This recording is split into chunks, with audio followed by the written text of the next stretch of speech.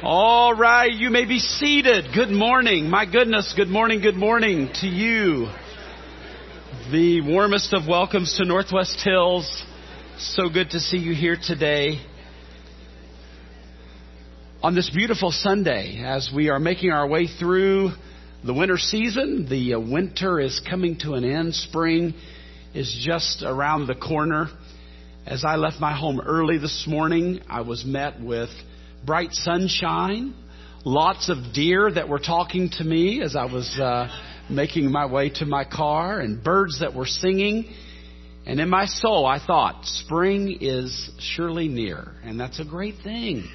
We love all the seasons. I think it's a joy living in such a beautiful place where we can enjoy all the seasons. And to watch the seasons of our life come and go is really, really neat. And it's so good to see you here today. The warmest of welcomes. Again, I apologize for my voice quality. Just battling a cold that I know will pass. But I know it's a little irritating listening to a scratchy voice. I'll surely do my very best today. I want to welcome all of our online viewers. We have such a wonderful group that views online every week.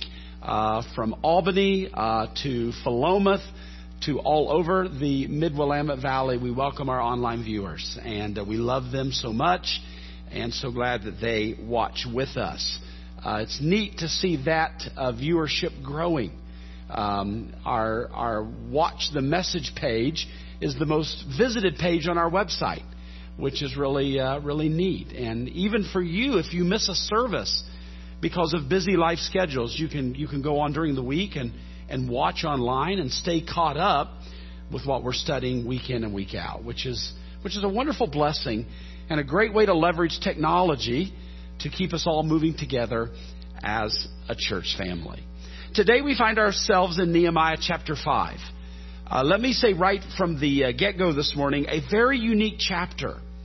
You know very well the story of Nehemiah by this point. We've been working our way through Nehemiah, and we've been enjoying learning about this great leader and what God had called him to do. Without going back over all of the history, we know that King Nebuchadnezzar and the Babylonians. If you wonder about the Babylonians, the ancient Babylonians are the modern day Iraqis. Ancient Babylon is modern day Iraq. So obviously it's a country that even to this very day is in the news often and has been in recent years. And Nebuchadnezzar and the Babylonians, now known as the Iraqis, defeated the people of God and their capital of Jerusalem, and really not only defeated them, but they routed them, and they really left the city in ruins. And many years later, God's people are coming back to their homeland to rebuild the city of Jerusalem. The first wave of people came back under the leader Zerubbabel in 538 BC to rebuild the temple. The second group came back in 458 BC under the great leader Ezra. Ezra really was the pastor of the people. It was there to build them up and to strengthen them in the work that they had in front of them of rebuilding a city, of rebuilding a nation, and of even rebuilding the walls around the city. When we think about what all we have for construction today, the reality that you can go down to the Home Depot and rent pretty much any tool that you need. You can buy tools that you need. You can even rent an excavator and bring it to your house and move a lot of dirt and a lot of rock quickly. But in this day, there were no power tools as we know them today. There were no modern excavating equipment that we have today. And they have these amazing, breathtaking construction responsibilities with the crudest of tools at their hands. And yet they did amazing things. And they show us such a picture and a portrait of ingenuity. Zerubbabel and Ezra. And then Nehemiah, the gentleman that we're studying here, 444 BC, leading a group out of the land of the Medes and the Persians to rebuild the city walls. We've already tipped our hand. We've already told you the end of the story. In fact, next week we'll find our way to Nehemiah chapter 6, verse 15, where we learn that on October 2nd, we love these 4 words. The wall was finished. The wall was finished.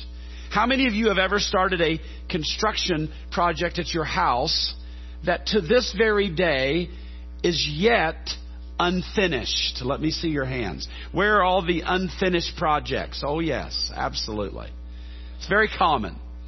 Many years ago, when we were living up in Hillsboro, I had a friend named Chuck, and he decided to put new laminate flooring in his house. How many of you have ever done new laminate flooring in your house? Very common among we 21st century Americans. New laminate flooring in the house. And we would go over and look at the flooring, and man, he put it throughout his entire house, and what an impressive job he did. But he never got it fully finished.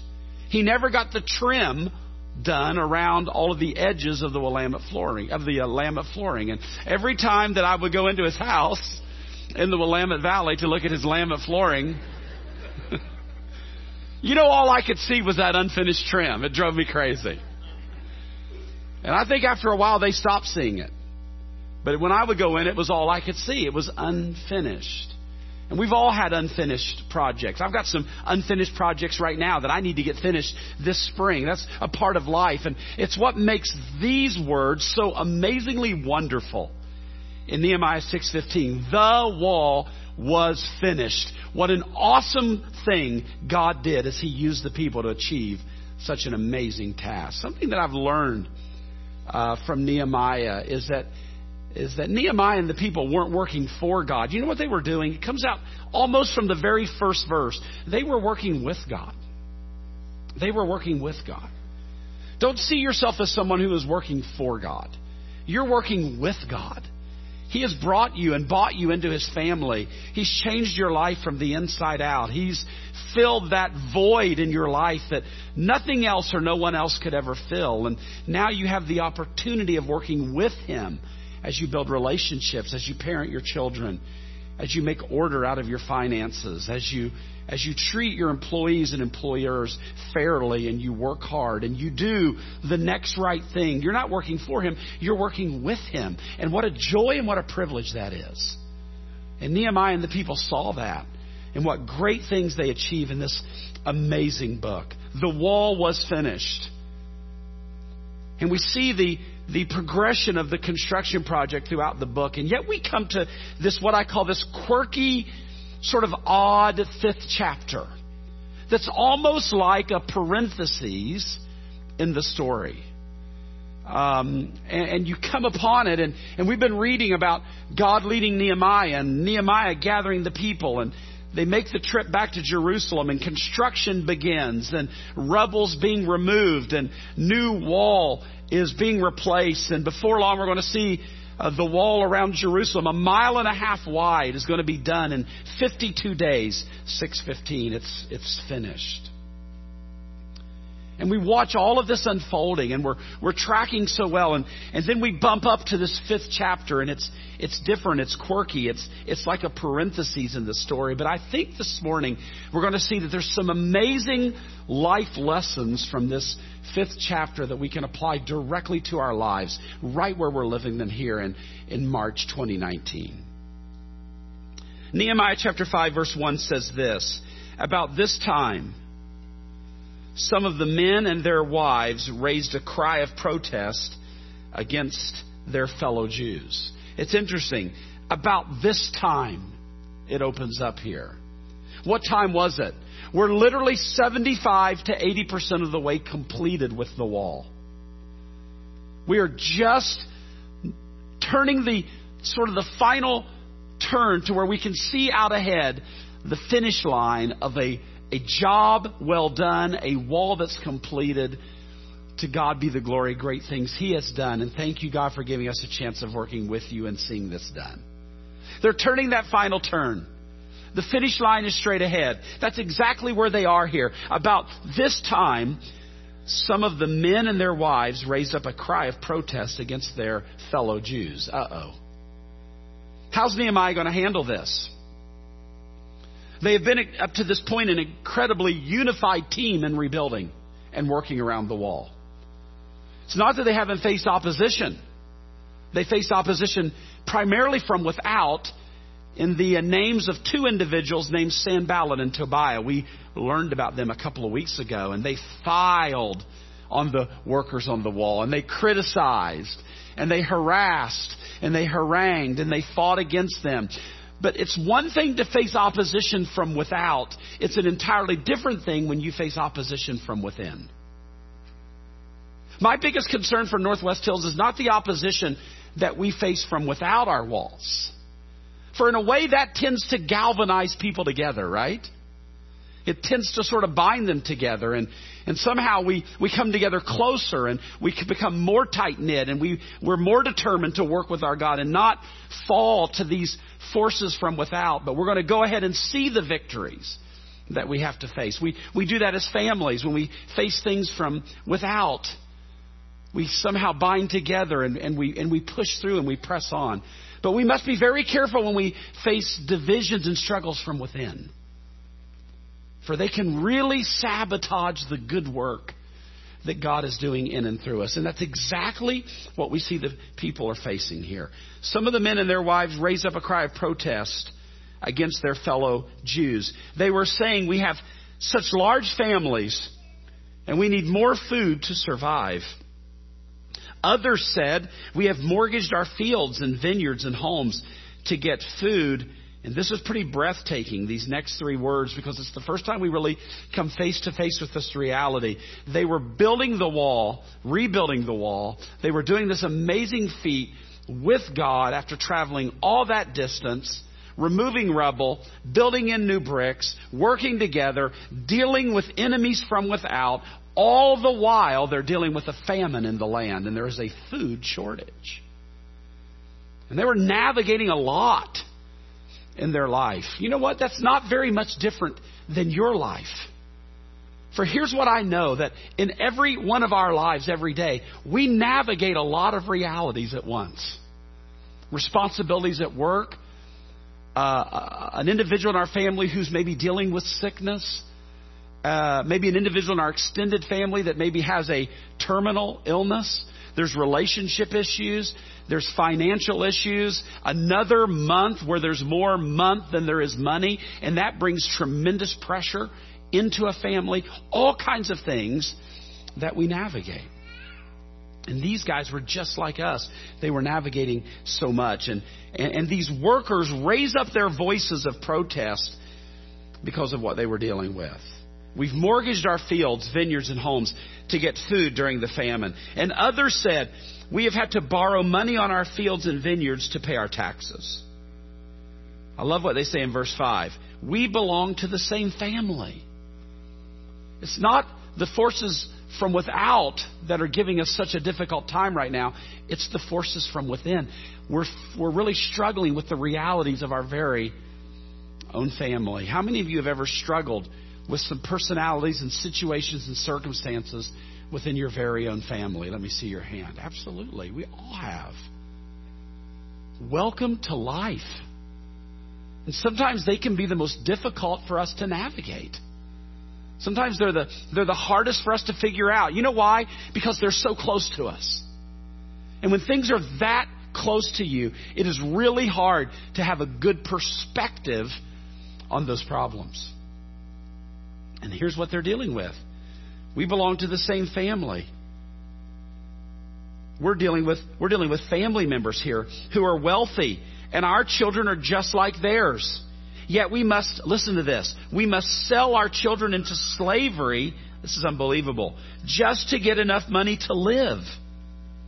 We have already sold some of our daughters, and we are helpless to do anything about it. For our fields and our vineyards are already mortgaged to others. In other words, here it is in the vernacular. We're already mortgaged to the hilt. And we have no more room to breathe. We can't even buy food. We can't even provide for our families. When I heard their complaints, look at the pronoun there. I was very angry. After thinking it over, I spoke out against these nobles and officials. I told them, you are hurting your own relatives by charging interest when they borrow money. Then I called a public meeting to deal with the problem. At that meeting, I said to them, we are doing all we can to redeem our Jewish relatives who have had to sell themselves to pagan foreigners, but you are selling them back again into slavery again. How often must we redeem them? And they had nothing to say in their defense. What a breathtaking chapter. And this morning, I want you to see this chapter really through 3 sets of eyes. And I think from each of these set of eyes, we can learn a really amazing truth that we can absolutely put right into our back pocket and take home with us and apply directly to our lives today. The first set of eyes that I want you to see are the eyes of the common man or the common woman who were working along day in and day out on the wall. That's what we see right up there in chapter 5, verse 1. About this time, some of the men and their wives. These individuals weren't the key leader, Nehemiah, whose name bears in this book. No. These individuals weren't the nobles and officials that we meet there in verse 7. We're going to see all of this story through their eyes in just a moment. These are just the average people. These are the common people. These are all of those people who were a part of that group of people that walked and worked and made their way back and took out the old rubble and built in the new rubble and just showed up and worked hard every day, building this wall, providing for their families, reestablishing themselves in and around Jerusalem to realize again the dream that God had put in their heart to be able to come back to their homeland. It's just the average working people that we see here. And you know what I thought about as I was preparing this message? The truth is, that is the vast majority of folks in Northwest Hills who tomorrow morning are going to get up when the alarm goes off. And you're going to go to work. And you're going to work on what is for this season of your life, your respective wall. And you're going to work hard there at your job. And you're going to come home and you're going to work in your vineyard, and you're going to deal with your livestock, and you're going to try to feed your children and love your family. And hopefully it's all going to settle down somewhere around 9 or 10 o'clock. And you're going to go lay down in your bed. You're going to set your alarm. The alarm's going to go off the next morning, and you're going to watch church. You're going to do it all over what? Again. That's exactly right. And you're going to get up, and you're going to put fuel in your car, and you're going to thank God that you have a car. And you're going to drive to your job, and you're going to thank God that you have a job to drive to. And you're going to work hard, and you're going to deal with all kinds of issues and all kinds of people. And people who are fair and people who are unfair. People who are kind and people who are unkind. People who are helpful and people who are incredibly unhelpful. Some of you are going to install some new computer programs, and people are going to get it instantly, and there's going to be other people who are going to ask you 1,000 dumb questions for a week about that, and it's going to drive you insane. And you're going to drive home, and you're going to pick up your kids, and you're going to water the livestock. You're going to feed the chickens. You're going to get the rabbit out of the hutch. You're going to walk the dog. You're going to make a meal. You're going to get the family around the table for the meal. You're going to get everybody their baths and showers. You're going to settle it all back down again. Somewhere, hopefully around 9 or 10, it settles. And you're going to go lay in your bed, and you're going to reach over, and you're going to set your alarm. And the next morning, you're going to do it all over what, church? Again. And that's exactly who these people are. And yet they're going through a very difficult time. A time that is so difficult that they can't even feed their families. Can you imagine? They've even had to sell some of their children back into slavery to be able to take the money from the sale of these children. Are you kidding me? To be able to use that money to pay their bills and to put food on their table and try to find some way to navigate this incredibly difficult moment to take care of their lives and their families. I love what Nehemiah said. How are we doing this to each other? Bear in mind, this pressure was coming from within their own extended Hebrew family. How are we doing this to each other? Look how hard we've worked to get back to Jerusalem and to our freedom. And we have folks within our very own family here that are having to send people back into captivity in order to have a chance to even pay their bills. What do we see through the eyes of these common men and women? Here's what we see. We see people who are going through a really, really hard time. And maybe there's some common men and women in this room this morning. And you show up every day at work. Or maybe your work is within your home, which is amazingly important and hard work. And whatever that looks like in your particular life, with your particular life choices, you show up every day to work hard. But the truth is this, even with all of your hard work and all the effort that you're making, you are still going through some really, really difficult times in this season of your life.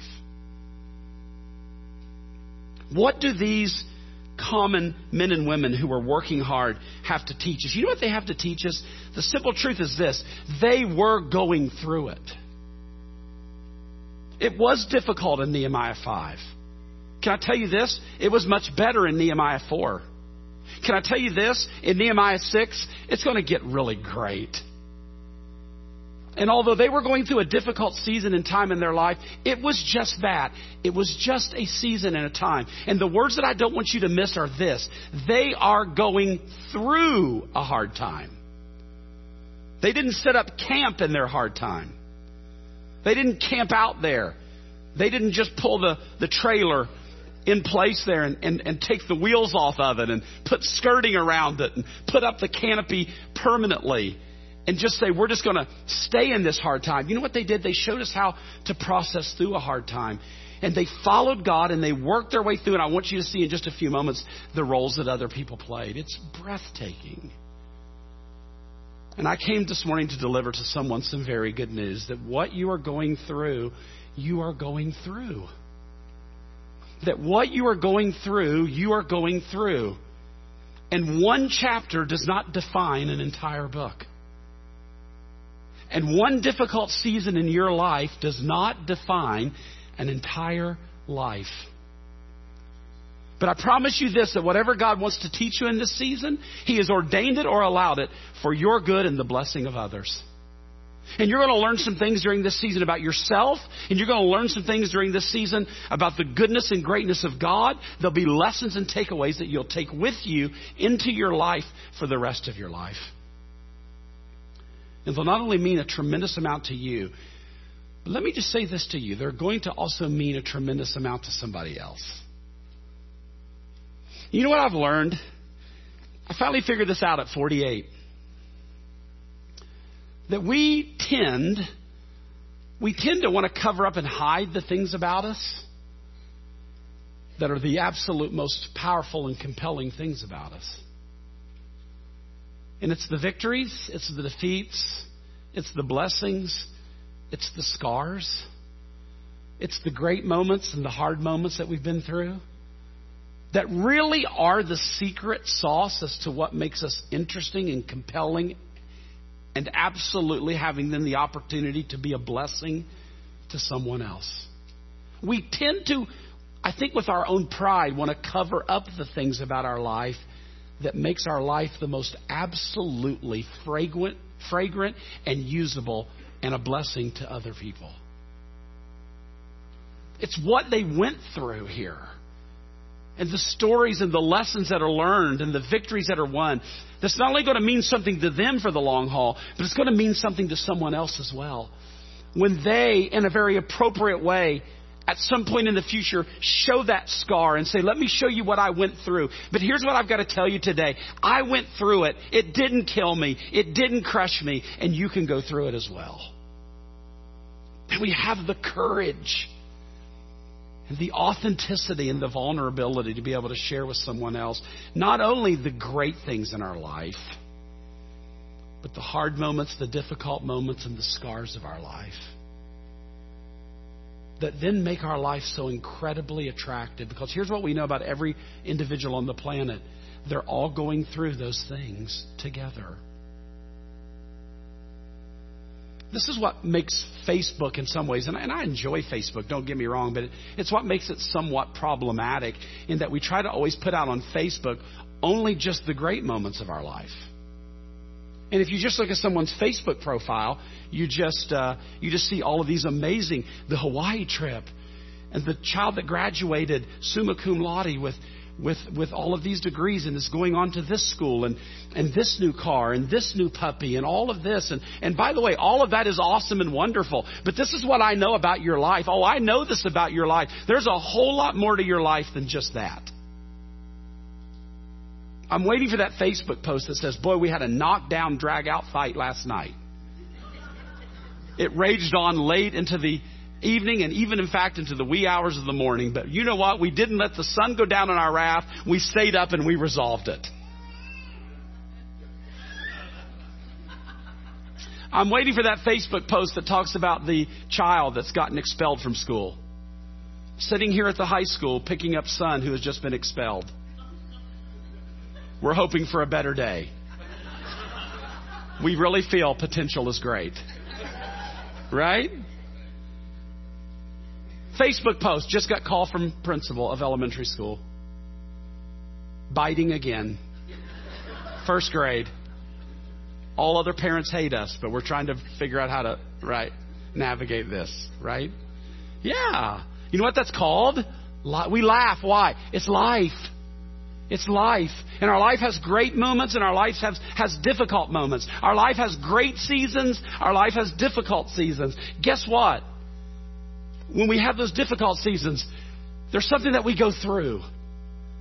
And we need to follow God through them. We need to learn great lessons in them. We need to learn about ourselves. We need to learn about our great God. And then once we get through on the other side, we don't need to hide all that away. But we need to have an authenticity about our life and a realness about our life that allows even not only the mountaintops, but the valleys to be used. Not only the trophies of our life to be used, but the scars of our life to be used as well. Because I'm going to tell you this. That's what will make you absolutely magnetic to other people. Because you know what they have in their life? They have trophies and they have scars as well. And whatever you're going through today, if you're in a hard place, you're just like me. You're just a common man or woman who's working in your life on your particular wall. If you're going through a hard time, I'm here to tell you this. You're going to go through it. You're going to go through it. And you're going to follow God, and you're going to keep your eyes on Him, and you're going to do the next right thing, and you're going to go through it. And when you get out on the other side, you're going to have an amazing story to tell. And God's going to use it to bless other people. And even though it might be a very difficult chapter in your life, let me tell you this. One chapter does not define the story of an entire book. It was good in 4. It is awesome in 6. It was weird and difficult in 5. And we all can relate. Amen, church? Amen to that. There's one verse that I want to give you that will help you get through as you're walking through. And I want you to check it out this afternoon. We got to hustle on. It is 1 Peter 5:7. Cast all your cares upon Him, for He cares for you. Cast all of your cares upon Him, for He cares for you. I love that verse. Because that verse is really an invitation to go fishing. I was talking with a great person this past week about going fishing. And I'm like, yes, let's go fishing. And this verse is all about going fishing. Cast all your cares upon Him. And here's what I want you to do if you're going through difficulties today. I want you to take those difficulties today and I want you to put them all on the hook. Almost brought my fishing pole. That's the funny thing about fishing. Most people don't like to bait their hook, do they? Oh, I'll bait the hook if I can use corn. Are you kidding me? Come on. Let's get a good squishy, ooey gooey night crawler on there. And I mean, let's really goo this thing up if we're going to really have some success in fishing. But most people don't like to bait their hook unless they're putting on corn. Or I can put on some pieces of hot dog. Or bread. Don't put a hot dog. Eat that hot dog. Don't put that on there. Cast all your cares. Put all of your cares, all the things that's stressing you and weighing you down as you're going through, put them on the hook. And here's the invitation. Look at this, church. Take it and cast it into the hands of a great and faithful God. And here's the great trick. Do not reel it back in. Cast all your cares upon Him. Here's what I want you to hear today. For He cares for you. Would you say that with me on the count of 3? He cares for me. Let's say it on 1, 2, 3. He cares for me. He cares for you. And whatever you're going through, you can cast your cares to Him. Here's what I beg you not to do. Just don't reel them back. I'm a master of reeling them back. I cast them to Him at 10 in the morning. I've reeled them back. I got them right up with me at 2 o'clock. I cast them back at 2:15. I leave them there. I've got them reeled right back in, right up in my lap at 4:15. Cast them to him and do not reel them back in. You know why? Because you are going through. One chapter is not the whole definition of a story. Let him work. Let him lead you and watch what he does. Here we have a situation where people are in tension. There's angst. There's frustration. Really, the completion of the wall is in jeopardy. We're going to see what happens. But don't forget in Nehemiah 6:15, and the wall was, what was it, church? The wall was, you got it. Number 2, look at the second set of eyes. The nobles and the officials, verse 7. After thinking it over, I spoke out against these nobles and officials. Bear in mind, these are Hebrews. This was Hebrew on Hebrew violence. This was Hebrew on Hebrew taxation. This was Hebrew on Hebrew levies. This was Hebrew on Hebrew interest. Exorbitant interest. These nobles and these princes, these people of great authority, you know what they were doing to their countrymen? They were squeezing them for every drop that they could get. What's the lesson here? Nehemiah is going to come onto the scene, the ultimate leader. He's the last set of eyes we're going to see. You know what he basically says? Let me advance the story. Nehemiah says to the common man and woman on the wall, you're going through a hard time, but don't lose heart. You are going through. And every day that you walk through, you can cast. You can go fishing. Cast all your cares upon the Lord. He cares for you. Cast it into his hands and his lap, and do not reel it back. To the nobles and the officials, you know what Nehemiah is going to say to them? He's going to say to them this very simple message. Do right and be fair. That's what he's going to say. Do right and be fair. Do right and be fair.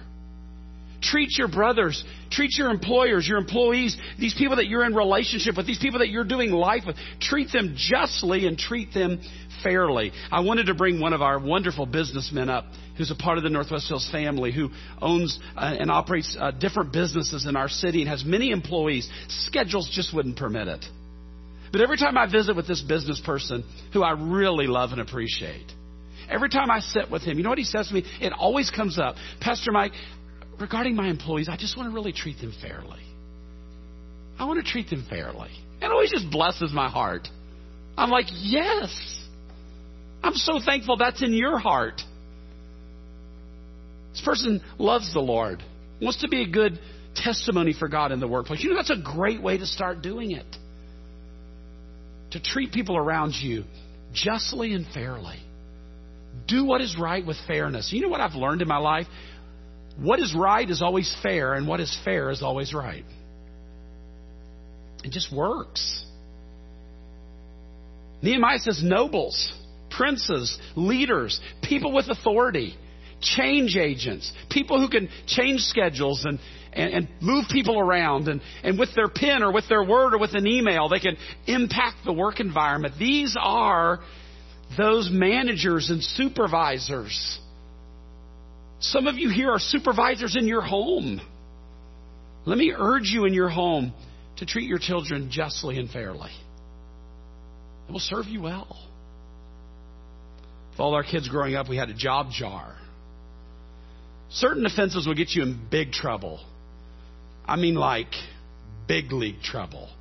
There are 3. They all start with a D.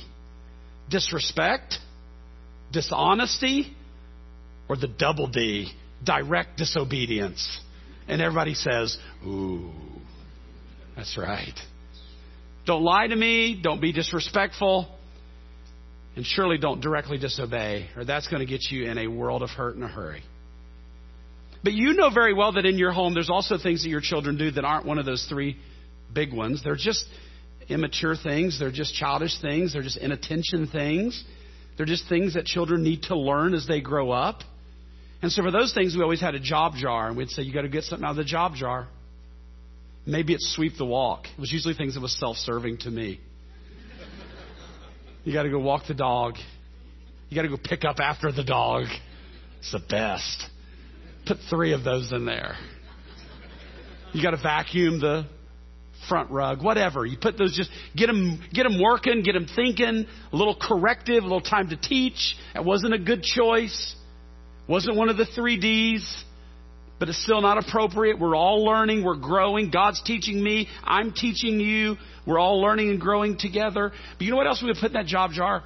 We would put a couple of slips in there that were just blank. And you would reach into the job jar after doing something that was a poor choice, and you would pull out, not pick up after the dog, not sweep the sidewalk. You would get a blank piece of paper. And what would that say to you? You just received what, church? Grace. That's right. You just received grace. Because we are people, we are a household that's overwhelmed with the grace that we have received from God. And we want to be fair. We want you to get a picture of that. We want you to see that sometimes you just get blessed even when you don't deserve it. And that should not breed arrogance and pride. That should breed great humility and gratitude when we get blessed even when we don't deserve it. To the nobles, the officials, the princes, do what is right and be fair. Do what is right and be fair. By the way, never does it say you can't make a profit. Never does it say that you can't offer a loan and there may be some interest attached to that, or there may not be. You choose not to, or never does it say that you can't maybe buy and sell lands and profit from them and do commerce. Never does it not say that. What it says is that as you do this, make sure that you're doing the right thing and make sure that you're being fair, and especially people within your family, the household of faith. Don't squeeze them for every drop that you can get out of that lemon. Especially when you're working together to do a great thing for God and you're together navigating a famine in the land. Keep all of that in perspective. What's the verse that you'd have for us, Pastor Mike? It's simple, Micah 6:8. He has showed the old man what is good. What doth the Lord require of you? But to do justly, to love mercy, and to walk humbly with thy God. I always teach that verse from the bottom up. When we walk humbly with our God, His love for us, as we experience His grace and mercy in our life, He then fuels us in having a capacity for grace and mercy to express to others. And He gives us the wisdom, the power, and the strength to do what is right, even when it's hard. To do what is right, even when we could have gotten more. To do what is fair, even when we could have maybe swung for the fences even more. But we chose to back off, and we were satisfied with a single when we could have got a triple, because it helps and blesses that person who's going through a difficult time in their life. When we walk humbly with Him and we experience His mercy, we then can share mercy. When we experience His truth, then we can do the right next thing out of our life, and we can treat people fairly as God always treats us, with incredible love, grace, and fairness. Nobles, elders, and princes, be fair. Guys, we're just about done. Here we go, the grand conclusion. I'm going to give you a jewel here that's worth you showing up this morning. You're going to love it. It's about 90 seconds away. Verse 6, look at the personal pronoun. When I heard their complaints, I, after thinking it over, I. Who's this I? Here's our last set of eyes. It's not the average man, the common man, who's learning to go through it. It's not the nobles and the officials who are learning to be fair and do what is right. But here we have the last set of eyes. It's who I call the ultimate leader. His name is Nehemiah. He doesn't name himself here in the third person. He doesn't pull a Bob Dole. Remember Bob Dole? He always used to say, I'm going to tell you, Bob Dole. He'd always call himself by his own name. He'd speak in the third person. Nehemiah doesn't do that. He says, I heard their complaints. Here comes the takeaway. We're showing up this morning. I was what's the Bible say, church? I was very angry. And what does he do after he gets angry? Look at the next phrase. And I thought it over. Now there's wisdom right there for you. That's what you need to do the next time you get angry. You don't need to immediately open your mouth. In fact, the next time you get really angry, who here, this is going to be fun. Who here was really angry last week? Let me see your hand. You were really angry. I mean, you were just mad last week. All right? Who here thinks they may be mad at some point this upcoming week? Let me see your hand. Okay, yeah, good. Who was mad on your way to church this morning? Okay, oh, no. Oh, okay, God bless you folks. Honest people. I would have never known it. You're great Christians. You cleaned it up, popped on the church face. Yes, we're glad to be at church. We screamed at each other all the way here, but we're glad to be here. Good to see everybody. Wonderful. Love the authenticity. Thank you. Yeah. What do we do when we get angry? Well, usually people do one of two things. They either clam up. I call them the clamor uppers. And they try to ice the situation. Ice, ice, baby. Ice, ice, baby. And they always appear more spiritual because they don't fall into the second category. They're the blower-uppers. Right here from the great Northwest. Mount Saint, put your name there. And the ash goes all over your house, your car, your street. There are typically in every relationship blower-uppers and clamor-uppers. I love what Nehemiah teaches us here. When I heard their complaint, I was very angry. Look at this. After thinking it over. The next time you get angry, before you clam up or blow up, you know what you need to do? You need to just stop. You need to pray about it. And you need to think about it. And you need to ask God for wisdom as to what you should do. May I dare to say that sometimes He may have you do absolutely nothing. Because He's going to take care of it. Sometimes you have to have a hard and uncomfortable and angsty and difficult conversation. Who here likes those? 2 people who need counseling. That's okay. That's okay. No human typically likes those. We all are by nature conflict adverse. So what do we do when we get angry? We stop. We think about it and we pray about it. We pray about it and we think about it.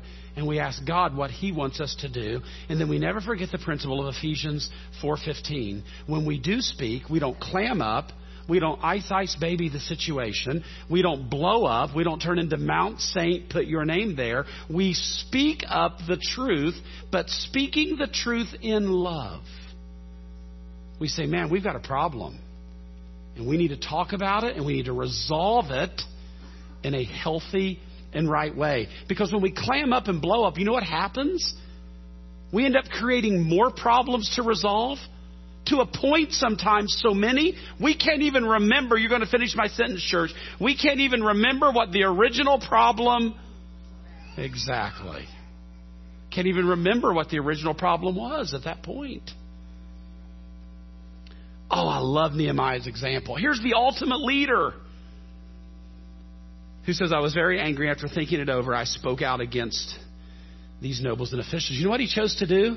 He chose to have a difficult conversation. I love it. He said, I called a public meeting to deal with the problem. I gathered all the Hebrews together, stood up on a couple of those big rocks, those rubble pieces.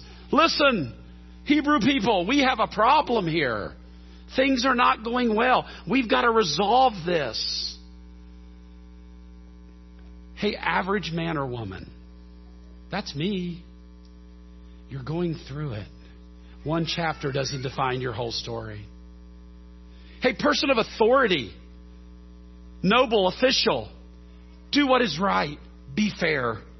Hey, ultimate leader in the story.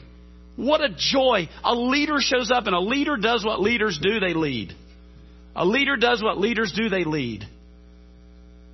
You know what he says? Let's gather everybody together and let's make this right. You know what he did? He used his voice and his influence to make a difference. And that's exactly what leadership is. Leadership is influence. And he used his voice and his influence to make a difference. Let me show you what he did. He says, I quote in verse 7, you are hurting your own relatives by charging interest when they borrow money. Then I called a public meeting to deal with the problem. At the meeting, I said to them, here's the ultimate leader, Nehemiah, in quotes, "We're doing all we can to redeem our Jewish relatives who have had to sell themselves to pagan foreigners. But you are selling them back into slavery again? How often must we redeem them?" What a rivet. That must have just struck their hearts. And they had nothing to say in their defense. He just hit them with the truth. He didn't roar. He let the truth roar. But he was bold in his leadership. Then I pressed further. Sometimes that's what leaders do. You'll have to learn that with your kids. I hope you don't take the first thing they say to you. "Oh, okay." I hope you've learned the art of pressing further with your kids. Pressing further. Wait a minute, this doesn't make sense. You said what? Let me press a little further. He pressed further. And what's he do? He presses further. What you're doing is not right. You should not walk in the fear of our God. Should you not walk in the fear of our God in order to avoid being mocked by enemy nations? I myself, as well as my brothers and my workers, have been lending the people money and grain. But now let us stop this business of charging interest. You must restore their fields, vineyards, olive groves, and homes to them this very day, and repay the interest you charged when you lent them money, grain, new wine, and olive oil. Here's my final words. They replied, listen to this conclusion, "We will give back everything and demand nothing more from the people. We will do as you say." Wow. The ultimate leader used his voice to make a difference. You know what? I want to give the nobles and the leaders here some credit. You know what? They responded to it. And they said, "We're sorry. We want to make this right." You know what that did for the common man and woman that was working on the wall? Justice and right and fairness was restored. And their good chapter 4 held them through a difficult chapter 5. And it got them to and through to a great chapter 6. Because the leader used his voice and his influence to make a difference. There's some leaders in this room, and God wants you to use your voice and your influence to make a difference. There's some nobles and officials in this room, and God wants you to use your leadership and your managerial opportunities and your supervisory opportunities to make a difference for good and right in your workplace. And it just might be the answer that some person that's absolutely busting their tail every day absolutely needs to receive a blessing that's been in waiting for them. I had a very kind lady tell me between the services that she was just promoted at her workplace, and tomorrow she has her first meeting with 30 people that are going to be direct reports to her. She said, "Pastor Mike, this was the message I absolutely needed to hear, because I want to go in and I want to lead them with fairness and with justice and with clarity." She said, "I want to take Nehemiah's leadership style right to my very first team meeting tomorrow." She said, "I'm going to tell them, yesterday I heard some ancient wisdom." I said, "That's so exciting. Let him use you to make a difference." You treat people that way, they'll run through a brick wall for you. They really will. So cool. One final thing and we're done. They replied, "We'll give back everything we owe." Verse 13. "I shook out the folds of my robe," Nehemiah says. Watch. "I shook out the folds of my robe. And I said, if you fail to keep your promise, may God shake you like this from your homes and from your property." This dude is bold. And the whole assembly responded, "Amen." And a hard season ended. God's taking you through. And nobles and leaders, they learned to be just and fair. Fairness. And a leader shows us the example of using his voice firmly, courageously, boldly, but all of that to do good, to honor God, and to help and bless other people. Leaders under the sound of my voice, use your voice. use your influence to serve God and people. That's where the fulfillment comes. When we use our voice to serve God and to serve people. Use your voice to add value to other people. What a joy that is. A weird and quirky chapter comes to an end. And in chapter 6, verse 15, the wall was finished. Let's pray together. Father, we love you. We love your word. Even the chapters that seem somewhat parenthetical, they have great truths and resources that we can just extract and apply right where we're living it, right here in March 2019. I pray that no matter where folks are, of influence or little to no influence, great influence this morning, that you would speak to them through these truths from your word. Lord, that in the simplest of applications, when things hit our heart that make us angry, may we wait. May we open our mouths with wisdom. May we speak the truth in love. Show us and teach us, Lord. Thank you for the reality that being a follower of Christ makes us a better person, and being a follower of Christ and a learner of His Word makes us better at doing life. We thank you for that. And thank you for all that Nehemiah had to teach us this morning. We prayed in Jesus' name. And everybody said, amen. Let's stand together for our last song.